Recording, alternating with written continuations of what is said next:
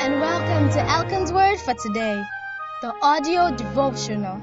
God bless you as you listen. Series title: Psalm 23. Day 2. Meet the Good Shepherd. The Lord is my shepherd. Psalm 23 verse 1. The opening line of Psalm 23 in the Hebrew is Adonai Ra'i, or literally, Adonai is the one shepherding me.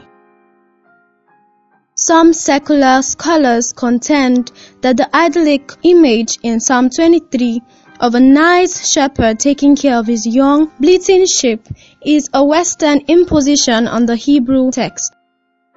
They claim that the original picture language of the psalm was of a warrior god staunchly defending his people from harm.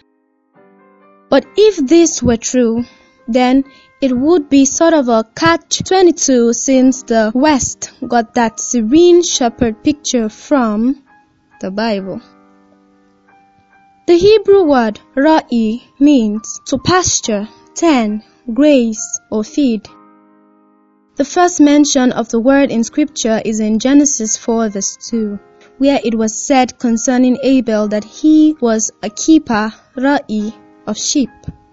So, we aren't being overly imaginative in picturing a loving carer, are we? Indeed, apart from when it's used as shepherd or herdsman, every other time ra'i is used in the Hebrew, it always means to either keep or feed. But if these aren't enough proof, then we need not look any further than the Christ himself. In John 10, he introduces himself as the Good Shepherd. And what does the Good Shepherd do? He gives his life for his sheep. Verse 11. That, beloved, is the true picture of Psalm 23. While the pagan image of a warrior standing sword in hand that secular scholars want to impose on the text may sound harmless, it robs it of the intimacy and personal touch that the Holy Spirit wants you to know. God's not out there protecting you. He's right here with you. And yes, that means you shall not want. Hallelujah. More blessings await you today. You'll not miss them in Jesus' name.